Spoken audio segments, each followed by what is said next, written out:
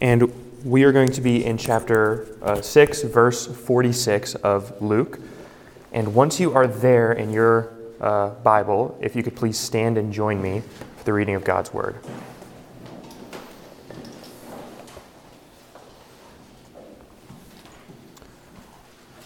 Luke chapter 6, verse 46. Why do you call me Lord, Lord, and do not do what I tell you? Everyone who comes to me and hears my words and does them, I will show you what he is like. He is like a man building a house who dug and dug deep and laid the foundation on the rock.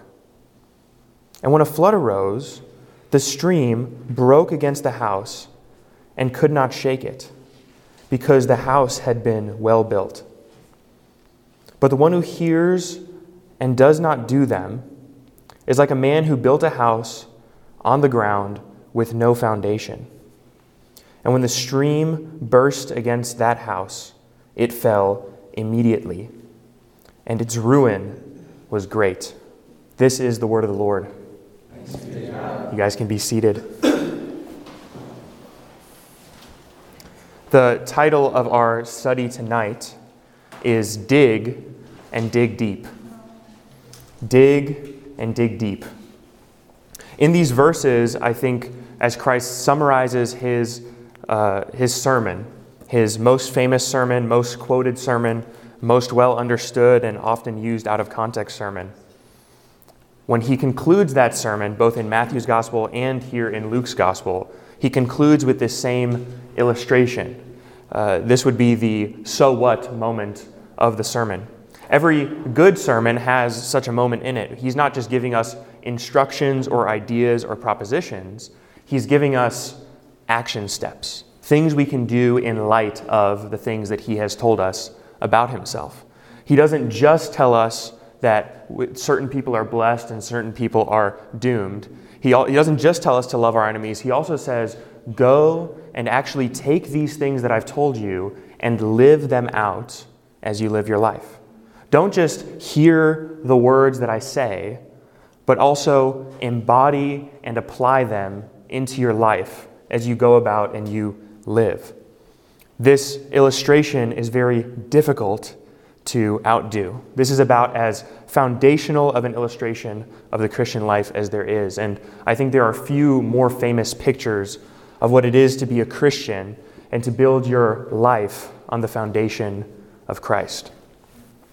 As we get into these verses, I want to just recount to you quickly what this is like in context of where we've been in the sermon thus far. Remember, we start off the sermon with the famous Beatitudes. That's way back in the early parts of chapter 6. We start off with, blessed are those, and there's descriptors and statements about what someone is like if they are in the kingdom of God. That such a person who's in the kingdom is blessed in a special kind of way. Then we're also told that there's a group of people who are not blessed. In fact, they are under the woes. They are the people who are outside of the kingdom, outside of God's grace, and therefore will have a life that ultimately will yield little to no fruit. And they will be found in the day of judgment with very little to show for their lives. And then he turns back to his disciples and he tells them, if you want to be part of the kingdom, how can you identify, how can you test that you are actually part of the kingdom? What's the DNA test? And he tells us to love our enemies, to pray for those who would abuse us, to bless those who would curse us, to be merciful, to be generous. And then ultimately he says, as you're examining yourself, look for the kind of fruit that you have in your life. Look for the kind of fruit that you bear, because the fruit that you bear tells you about what is actually going on at the core of who you are. The fruit tells you about what you treasure in your heart. And then as he concludes all of these statements in these short verses here that we're looking at this evening, he gets to the so what part of the text. Why bother examining the fruit in our life? Why bother loving our enemies? Why bother wanting to be part of the blessed as opposed to being part of those who are under God's condemnation? Why bother? Because ultimately, there is one day where it will matter whether we have a foundation or we have no foundation. And it's not maybe that will happen. It's not a fire insurance policy. This is a guarantee of a coming destruction, of a coming judgment, of a coming test that is so severe that only one kind of house can stand. And the kind of house that stands and the kind of house that falls, it doesn't differ on the quality of the build. It doesn't differ on who is building it. It differs upon which foundation it was laid. That's the only difference between the two houses. So keep that in mind as we move through these verses. He's getting to the so what of the text. He says first and foremost in verse 46, "Why do you say to me, Lord, Lord, and do not do what I tell you?" Simple question. You might remember back to Matthew's gospel and his more famous, more elongated Sermon on the Mount. He actually has a whole paragraph where he explains this statement. In Matthew's gospel, he says, "Why do you call me Lord, Lord, and you did not feed the sick in my name, and you cast out demons in my name, but I still don't know who you are? Why do you call me Lord, Lord, and do not do what I tell you?" Luke's emphasis and his drive is the same. He has the question, why, and then he has the assessment of their life as it's lived. It says, "Why do you call me Lord, Lord? But on the assessment of your life, I see that you're not doing the things that I'm telling you to do. You're not actually living as though I'm your Lord." Why is that? Why would you bother calling me Lord, proclaiming my name, professing to be identified with me, but you don't live out the things that I command? Now, this is not just someone who would profess Christ in name only. This is not someone who calls him Lord and then moves on with their life. This is a specific kind of phrase. It only happens a handful of times in the New Testament. In Luke's gospel, there's only a handful of times that it occurs as well. It's the phrase not Lord. This is not people who say to him Lord, as the Pharisees do when they question him on the law.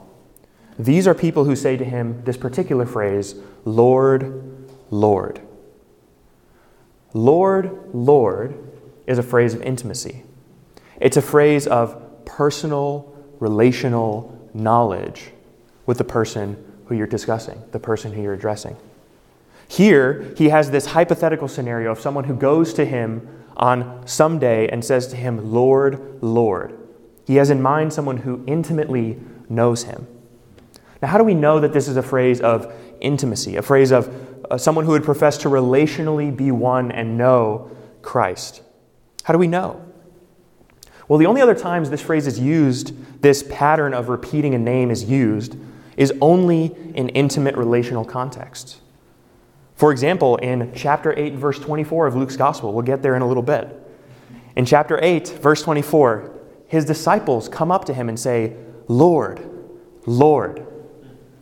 No one else has addressed him by that phrase up until that point in Luke's gospel. This is a hypothetical. The first people who actually say it are his disciples. Those who claim to not only follow him, but also they move with him as he travels. They go on missions trips with him. They participate in the healings with him. They participate in the miracles with him. These are the people who say first and foremost in Luke's gospel, Lord, Lord. But it's not only restricted to people who address Jesus. Jesus actually uses this phrase to address other people as well. He says, for example, when he's meeting with Mary and Martha in their house, and he's discussing and he's teaching, and Martha gets very frustrated with the fact that she is the only one who's cleaning and preparing and getting everything ready for the disciples. And she's upset that Mary is there sitting and learning at the feet of Jesus. And Jesus lovingly turns to Martha and he says, Martha, Martha, don't you know? Martha, Martha. What an intimate phrase that he uses. He uses it later, a few chapters later, when he laments over Jerusalem. He doesn't say, "Oh, Jerusalem, the city that kills the prophets." He says, "Oh, Jerusalem, Jerusalem, the city that kills the prophets." He's lamenting from an intimate place of care for the city Jerusalem. He mentions Tyre once when he mourns over them. He mentions Sidon once. He mentions Jerusalem twice in his exhortation because he has an intimate relationship with his people and with the city who he came to save. Elsewhere, it's used at the hour of his betrayal, right before he's betrayed.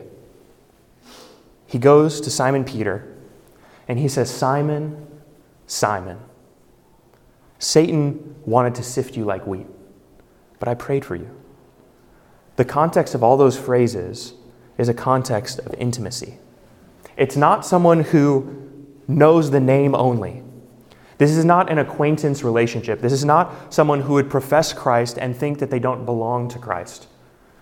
This is someone who professes that Christ is Lord, but he's more than that. They profess that he's Lord, Lord. Meaning he's not only Lord, but he's also their relational master. They know him, or at least they claim to know him intimately. This is why this warning is so necessary.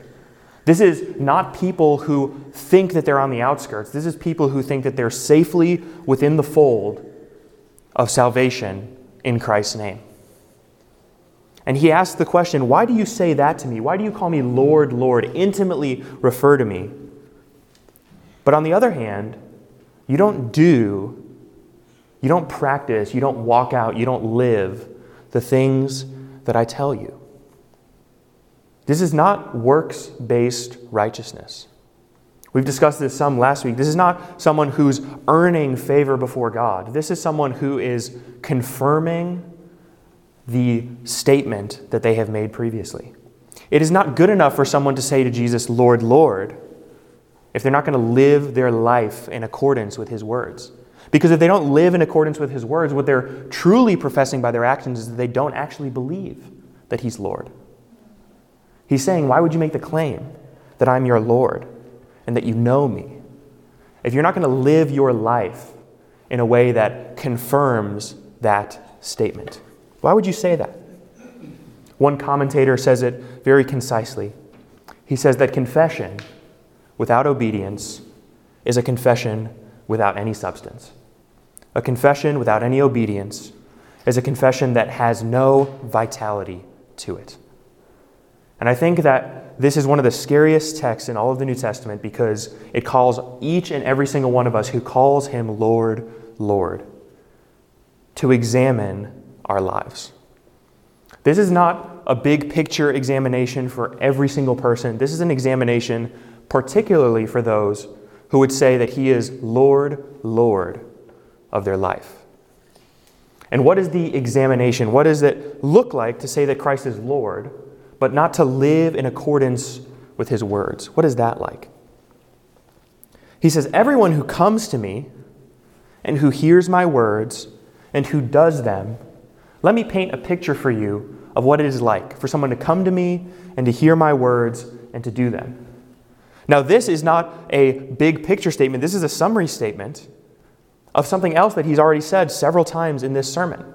Remember in the very first verses of the sermon, he says in verse 18 of chapter 6, it says, those who came to hear him are the ones who he's preaching to.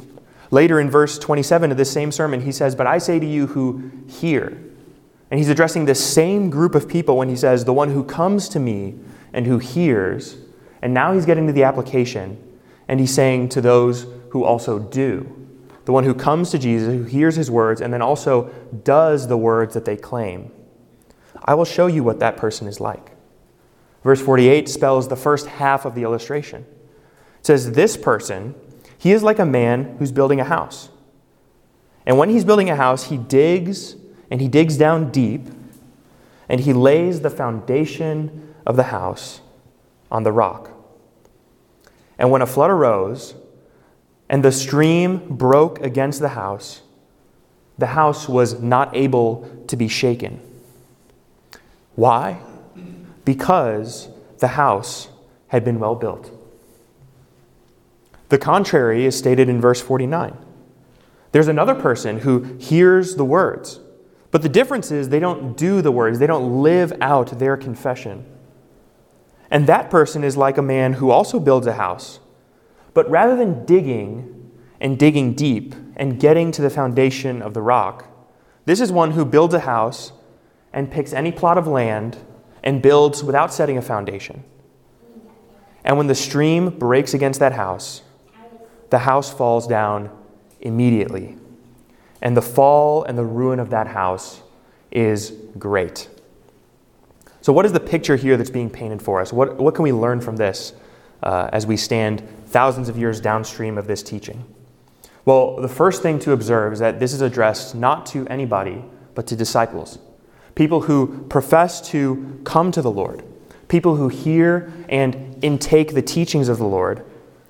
And the difference between verse 48 and verse 49 is not in the hearing, it's not in the intake, it's not in the amount of information that they possess. The difference between 48 and 49 is the application of the information that they have. The person who hears and does is the person who digs and gets down to the foundation and builds their whole life upon that foundation. And the person who goes to build a house but does not dig down first, does not find a firm foundation, is the person who hears but who does not do. James, in his letter to the church, says that you should not be hearers of the word, but be doers of the word also. Because the one who hears the word but does not do it is like a man who looks at himself in a mirror, and as soon as he looks away, he forgets what he looked like. That's like the person who hears the words of Jesus and who then walks away and has no change as a result. The person who hears and does not immediately take action steps from what they have heard, who does not actually believe what they have seen, they turn and they walk away and they forget. That person is a foolish person. In Matthew's Sermon on the Mount, he actually, in introducing these two different builders, says there's one who's a foolish man and one who is a wise man. And in Luke, he doesn't even need to explain that because to us it is obvious who is the one who is wise and who is the one who is foolish. It's easy for us to identify because they both know that a flood's coming, but only one is willing to deal with the reality of the coming flood. Only one of them is able to prepare and plan ahead and have the foresight to build their house so that it will make it to the other end of the storm. The other builder builds as if there is no coming storm, and as if their whole life's work is not informed by the fact that it needs to make it over the hurdle of the storm. They are like a man who hears what Jesus says, hears that there is a coming judgment, hears that there is wrath for people, and yet they turn away.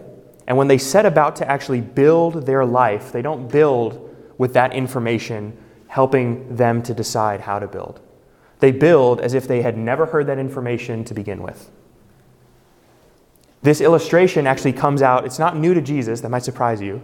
It actually comes out of Ezekiel chapter 13. And I'd like to turn there with you. Ezekiel chapter 13. And in Ezekiel, this picture is first laid before the people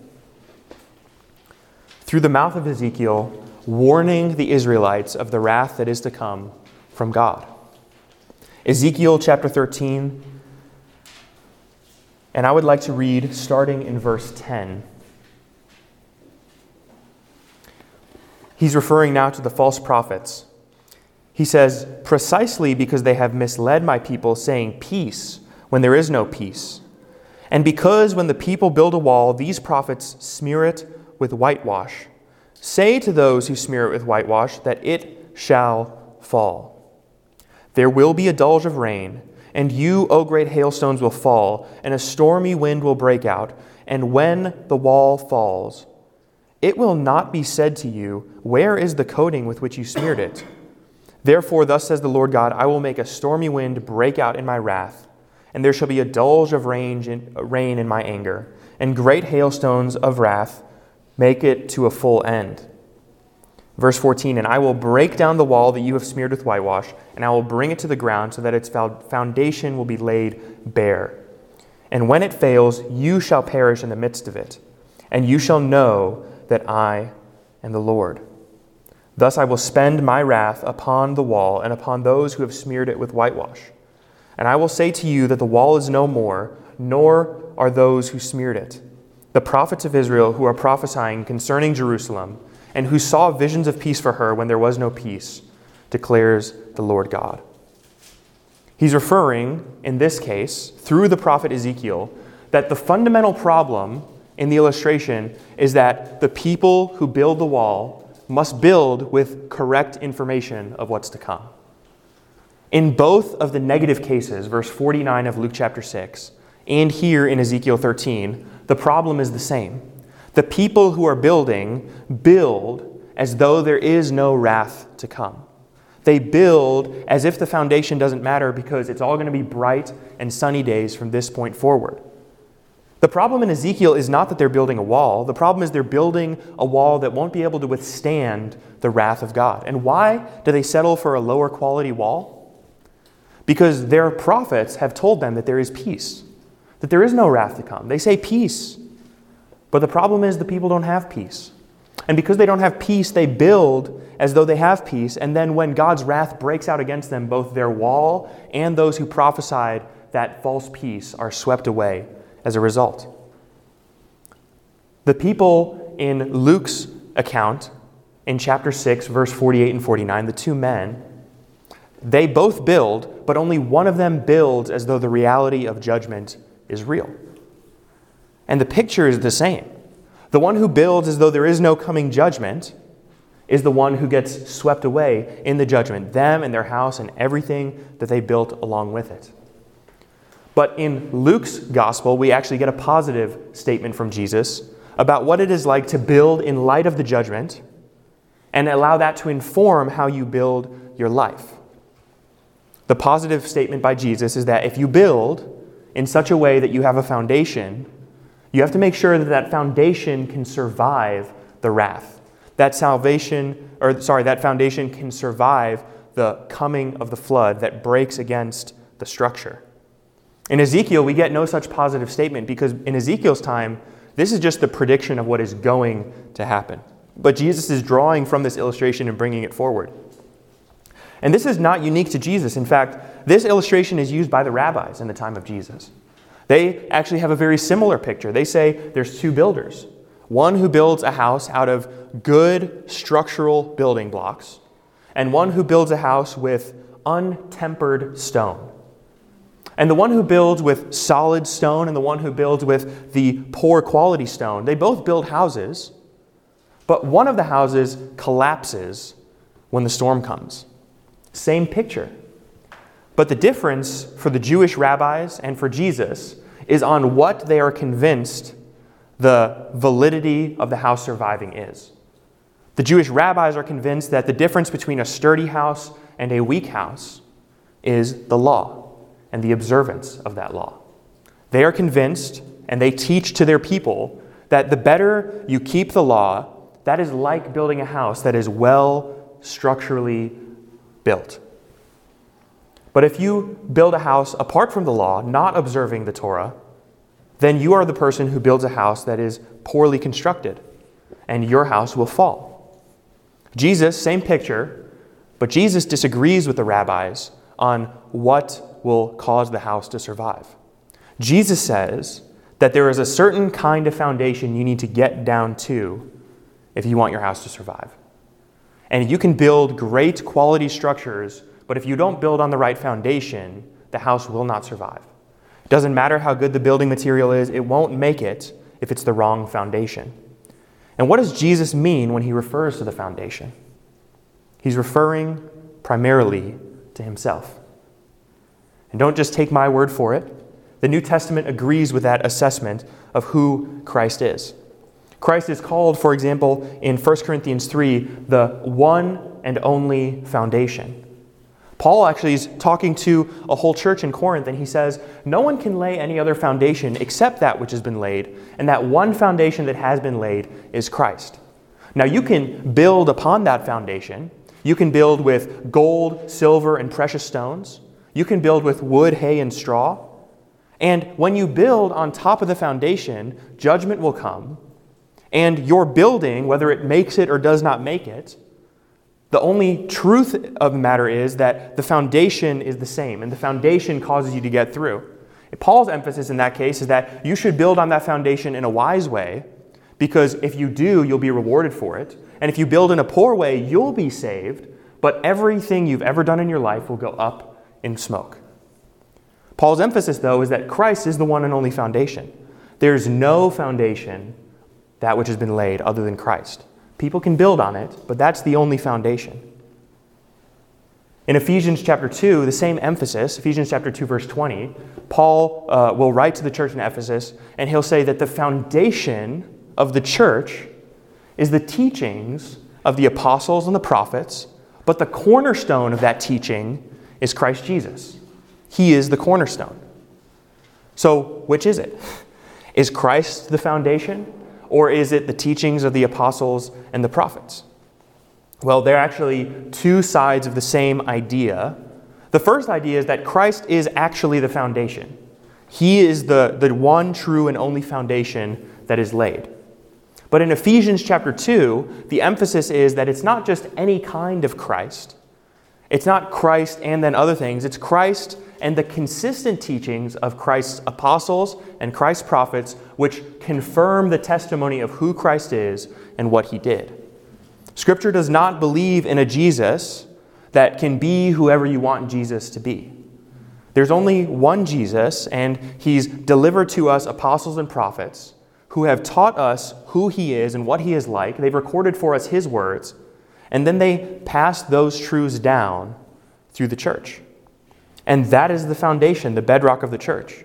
It's why, for example, we meet regularly once a week, actually more than that, and we open up those same teachings. And we study them and we labor long hours, and many of you spend time in the morning diving into these same truths, because that's the foundation. The foundation really is Christ, but the foundation is not just any kind of Christ, it's the Christ as described in Scripture. It's the Christ as described by the apostles and the prophets as he has faithfully delivered it to us. That's the foundation. So if that's the foundation, and we're sure of that foundation, why would anyone not build on that foundation? Why is it that Jesus has to warn people who claim to intimately follow him to not make the mistake of not digging and not getting to the foundation before they start to build? Why does he have to warn them of that? Because it is extremely tempting to just slap on beautiful building structures without taking the time to get a good foundation established. When my wife and I moved to Indianapolis, the first place we ever lived in was a studio apartment. And it was very tiny, and when we were moving out of that studio apartment and into another place, we were very excited to get a little bit more space. And what we ended up doing is we moved into a place that was a recent flip, a duplex. And the nice thing about flips is they look very beautiful on the outside. But if you live in there for more than a week, you start to realize that a lot of this is beautiful things slapped onto a pretty interestingly constructed structure. That there's a lot of questionable things under the beauty of what's been slapped over top. Now, it's one thing to live in such a location for a year. It's a totally another thing to set out as your life's mission to build such a structure. The foolishness of building a structure that has no good foundation is magnified by the fact that this is the life's work of someone. This foundation here that is being built is not optional. Every single person who Christ has in mind, both his followers and not his followers, are building a structure. Everyone's building something. What he's referring to is life. As you go throughout your life, you are building something. You are building some kind of a structure. And the difference between whether that structure you build makes it past judgment and into eternity, the difference is not in the quality of the build, although that will hopefully help some. The difference is not that. The difference is, where is the foundation of that life rooted and grounded? If the foundation is rooted in the rock, notice the definite article, the. If it's rooted in the rock, then it will stand. And if it's rooted in anything else, no matter how sturdy, no matter how well constructed, no matter how well designed, if it's rooted in anything else, it will fall. Because the difference is not in the construction value, it's not in the building materials, it's not in the quality of the builder or their architectural genius, it's in the one and only foundation. There's two foundations. There's not 3, there's not 6, there's not 20, there's two foundations. Christ Jesus and his finished work, and everything else. You can pick a beautiful plot of land to build your house on. You can pick a flat ground of land. You can pick particularly sturdy looking sand, but at the end of the day, it does not have a foundation. And the storm that's coming is not a storm that will be survivable by some poorly constructed foundation. This is not a gentle breeze. This is not light flurries and gentle rainfall. This is a torrential downpour that causes a river to burst against the foundation of the house. This is the kind of judgment, the kind of test that will most definitely sift between a good foundation and a lack of a foundation. There is no surviving that and faking your way through it. I don't know how many of you pay attention to some of the interesting storms we've had in our lifetime, but you always see these tsunamis that come in and they crash over houses and they crash into land masses, and things that you thought were pretty heavy, like cars and trucks, you just see being carried off in the water. And that's interesting to me because when you think about it, a truck or a car doesn't actually have a foundation. It's heavy, but it has no foundation. And so it is very easily carried away by something that can move it. Some buildings survive, those with foundations, but by and large, everything that is not actually anchored down to a sturdy ground is swept away. And it's very telling because that's the same kind of image used here in the text. This is not some light storm. This is not necessarily the trials and tribulations of your life. This is the one final ultimate storm that is to come. And whether you believe that is a reality or not determines how you build your life. You see, the difference between the person who says, "Lord, Lord," and does it, and the person who says, "Lord, Lord," and does not do it, is not really in what they believe Jesus to teach about many things. There are many people who say, "Lord, Lord," and who live morally good, right, and upright lives. And they claim to have a great relationship with Jesus, and they walk in accordance with his morality, and they build their life on the foundation of his teaching in that regard. But they don't believe the core teaching that is necessary here, which is that there is a coming flood that needs to be survived. It is one thing to say, "Lord, Lord." It is another thing to say, "Lord, Lord," and believe all of the words of Christ, not just the ones that we find convenient for our life. The one true coming judgment is the one that's at question here. And Jesus seems to think that if someone actually heard the full scope of what he taught and who had a relationship with him, the natural conclusion would be that they build their whole life in light of that revelation that they've gotten. And if they do build their whole life in light of that revelation, they'll build their life so that it won't be for this life, but so that it will be able to survive into eternity, which is to come. That's the test. This judgment from Christ is perfect and it's complete, and there is no escaping it, because God the Father has perfect knowledge of everything that we have ever done. He knows all the positive things that we think about other people. He knows all the very not so positive things that we think about other people. He knows the spite that is in our heart towards our neighbors, towards others, towards those who aren't like us, towards those who don't share our values and beliefs. He knows the kind of wickedness that is present in the human heart to prioritize itself over others. And what's scary about that coming judgment is not that he knows, it's also that he knows those things and he is perfectly just as well.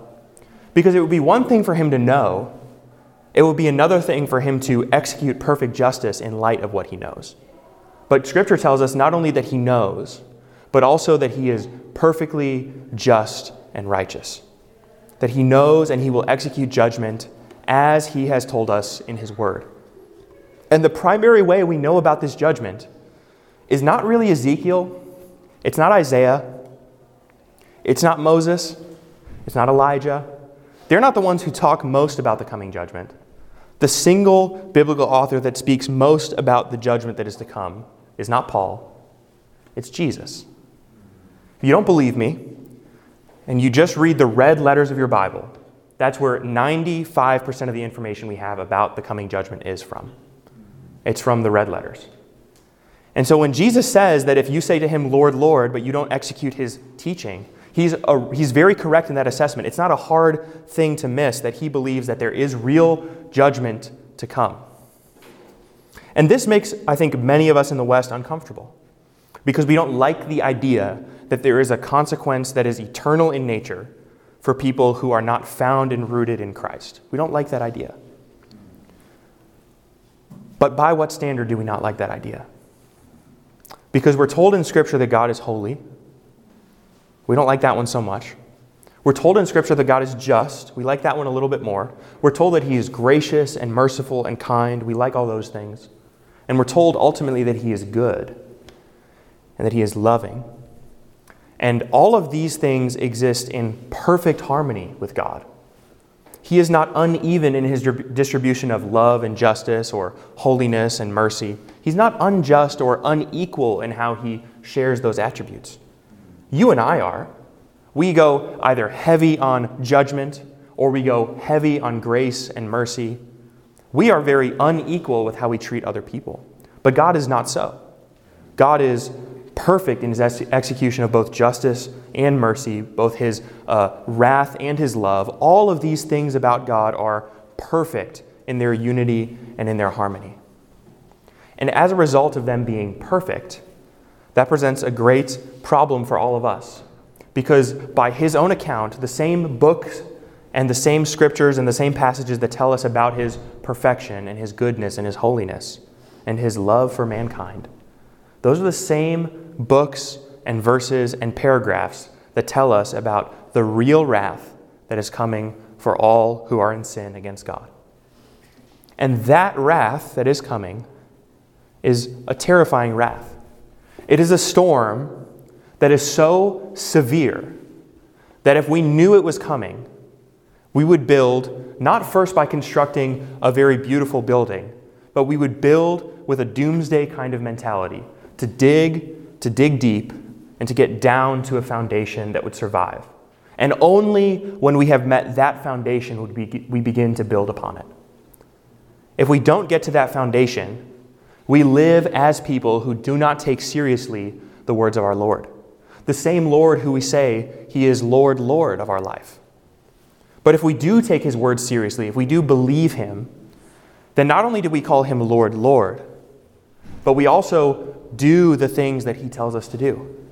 Because we take him at his word when he says that there is wrath, and that he is loving, and that he is the answer to the problem of mankind against a holy God. We take him at his word when he says all these things. And not only do we build our life on that foundation, but everything within our life is built on the parameters of that foundation. We don't build part of our life on the foundation and part of it on the sand outside of the will and commandments of God. We build our entire lives on that foundation. Which means when we say he's Lord, he executes his lordship by giving us structures and giving us blueprints of how to build. And he tells us in a very loving way that it is not good for you to live this way. It's better for you to live in the way that I have said to live. Which means we believe him at his word when he says that sex is for marriage. And even if that's difficult for us to reconcile, we take him at his word. Because we say that if he's good enough to have warned us of the coming judgment, he's also good enough to give us a firm foundation on which to build to survive that judgment. We take him at his word when he says that not only is it good for sex to be for married people, we also take him at his word when he says it's good for you to invest in people rather than careers and finances and all of the things that you could personally benefit from. He says it's better to get all of your unrighteous wealth and leverage it for people and for relationships because a soul is eternal. And everything else is finite in this lifetime. Everything else will not make it through the coming judgment. But he loves us so much that he tells us what will and what will not make it. He loves us so much that he tells us not only what foundation to build, but how to build the foundation.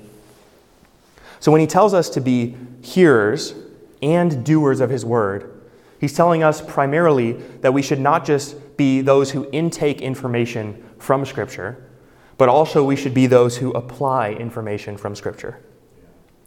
That doesn't mean we don't intake Scripture, because you can't do something if you don't know what it is that you ought to do. When he says, be hearers of my word, He's saying to read your Bibles, to listen to sermons, to read books by Christian authors, to discuss these truths among one another, to study theology, to meditate, to memorize Scripture, to get all of the information into your brain and into your heart and into your soul.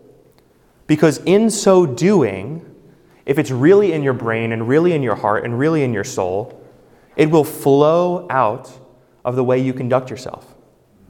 It will inform how you choose to spend your time. It will inform how you choose to spend your finances. It will inform whether you do or do not share the gospel with people who are lost. It will inform whether you do or do not submit your will to God's will when you are conflicted about what is the best decision for your life. It will inform a whole host of the way in which we live. Because when we confess with our mouth that Jesus is Lord, and we believe in our heart that Christ raised him from the dead, we are guaranteed to be saved. But the way in which we know that confession is true is by witnessing how we conduct our lives. That's how we know it's true. Now you might be asking yourself, why is it that it's necessary for such a judgment to come? Why is it necessary that God actually breaks down any of the houses? Couldn't he just let them all stand? His holiness and his wrath is the storm. And if we want to dwell with God, if we want to have unity and fellowship with him, we need to recognize that we need a structure that is unshakable. Because any structure that can be shaken will be eviscerated when God comes. What we don't often realize about Judgment Day is it's not so much about God sending people away from himself. Is that Judgment Day is God superseding himself back onto creation. And in his goodness, he saves those who are identified in Christ. But his holiness remains. And so when he puts himself on wicked people, his holiness is destructive. And it's a burning fire. And it's wrathful. And it's felt and experienced by those creatures in that way. Because God is fully holy. And so for those of us who want relationship with Christ, but not for ourselves to be holy, we mistake what it is to have unity with Christ. It requires holiness. It requires perfection. That's why Adam and Eve had to be thrown out of the garden. So we have to take God at his word. In Hebrews chapter 12, the author will conclude his sermon by saying that the reason that things need to be shaken, the reason that the voice needs to come and shake all the things both in heaven and on earth, is so that those things which are unshakable remain. And the things that are unshakable are the eternal things. It's Christ and his righteousness. It's God and his love, his perfect holiness, his perfect unity with us. And if we are in Christ, we also are unshakable. Not because we're unshakable, but because we're on a foundation that is unshakable. And therefore we make it through, not by our own righteousness, not by our own merit, but by Christ's righteousness. So what is the encouragement then in these verses? Often I think it's easy for us to see all of this and just become very introspective and very self-centered when we start looking and examining our own hearts and asking, am I really saved? But I think there is a great note of encouragement in these verses, which is that God loves us so much that he tells us exactly how to survive the coming judgment. He doesn't leave it up to our own musings and our own thoughts. He doesn't say that there's a certain morality bar that you need to reach, but I'm not going to be specific about it, so you go figure it out.